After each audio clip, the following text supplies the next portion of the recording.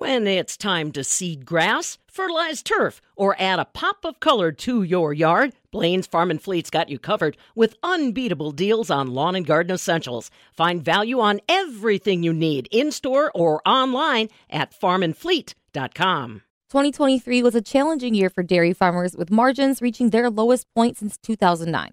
However, despite that, there's hope for 2024. That's according to Chuck Nicholson, UW-Madison Department of Animal and Dairy Sciences professor. I'm Charity Seebecker at the Midwest Farm Report, and he gives an overview of 2023 and what he believes is in store for 2024. The 2023 storyline is actually not a particularly happy one for a lot of dairy farmers. We saw a market decline from the high prices that we saw in 2022. We saw some continued high feed prices. We got to margins that were as low as what I think of as like the worst possible moment that we saw back in 2009.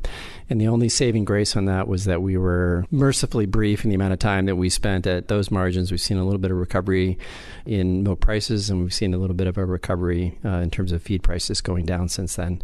So that gives us some signs for hope going forward here.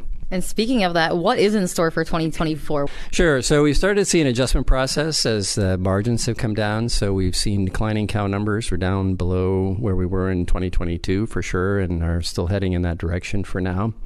We have seen also about stable amount of milk per cow production as what we saw in 2022 during the data we have for 2023.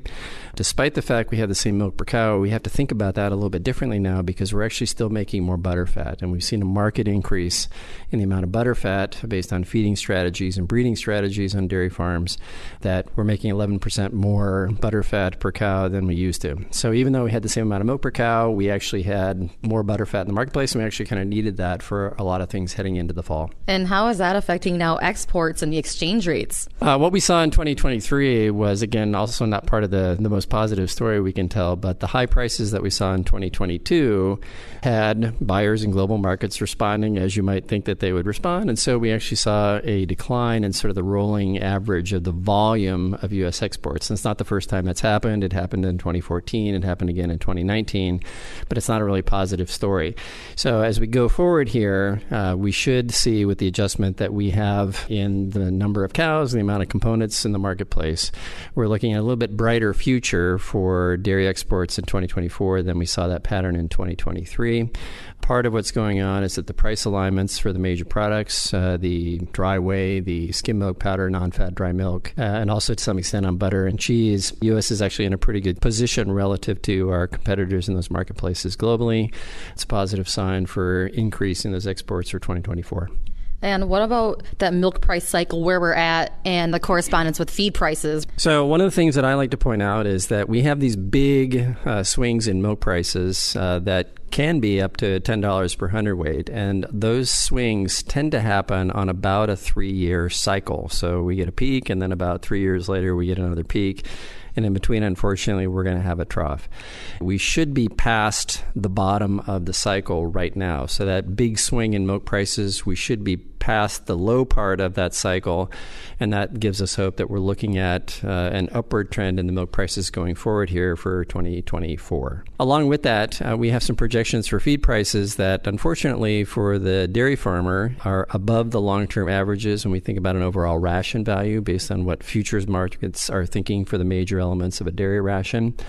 But they are not projected to increase markedly over 2024. And so we should see some strengthening of the milk prices throughout the year and about stable feed prices, again, at higher than the long-term averages, but making for overall a better margin year than we saw for sure in 2023.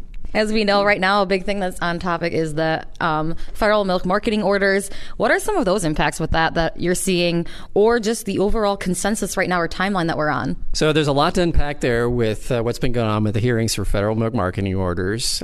We have been in a hearing mode on and off since August of 2023 with thousands of words and thousands of pages of testimony provided by all the major U.S. dairy organizations going forward. The key issues really for me come down to whether or not there will be changes in the pricing formulas that will affect the minimum prices for milk that federal milk marketing orders regulate. And a couple of those key changes have to do with this thing we call the make allowance, which is basically a way of helping account for the costs of processing that turn a product price like a pound of cheese into a Class 3 milk price.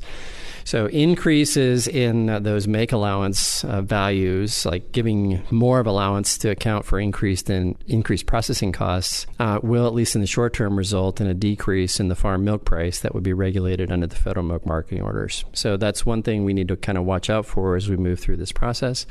The other thing that I think is really important, and is also part of the kind of strategy of some of the major dairy organizations, is that if we're going to give away some of the price value on the Class 3 milk, that we actually have some offsetting factor, and the offsetting factor there is to try and kind of get more of the value out of the beverage milk market, the Class 1 milk market, by raising this thing we call the Class 1 differentials, which is sort of the spatial location value of milk and how it differs throughout the United States.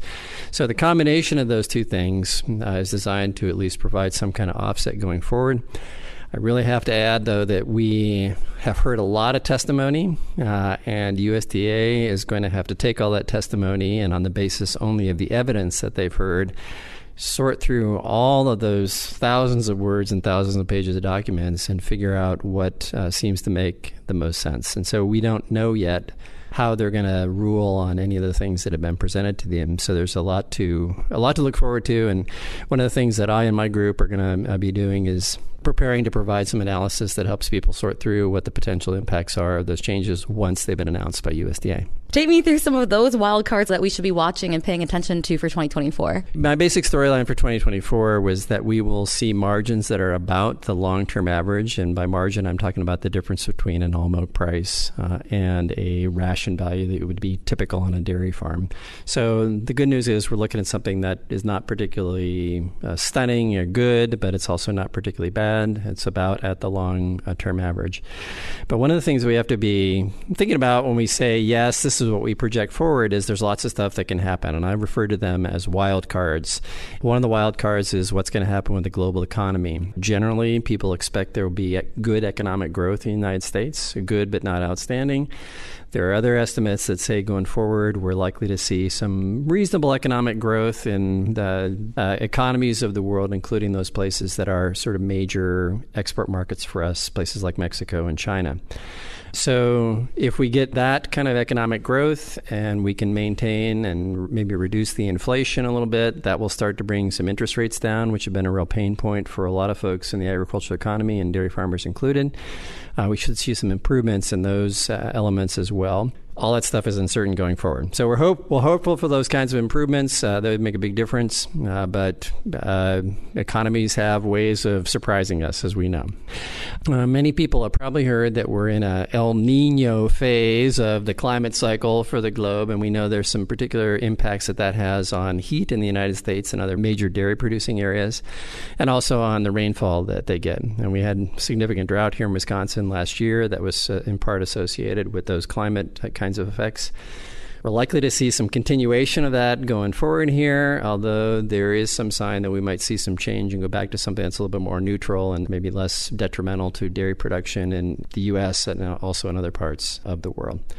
So there are a lot of wild cards hanging out there that could affect up or down, that margins are probably going to be about average that we need to keep an eye on. Another thing that is probably important for folks to think about is the Farm Bill.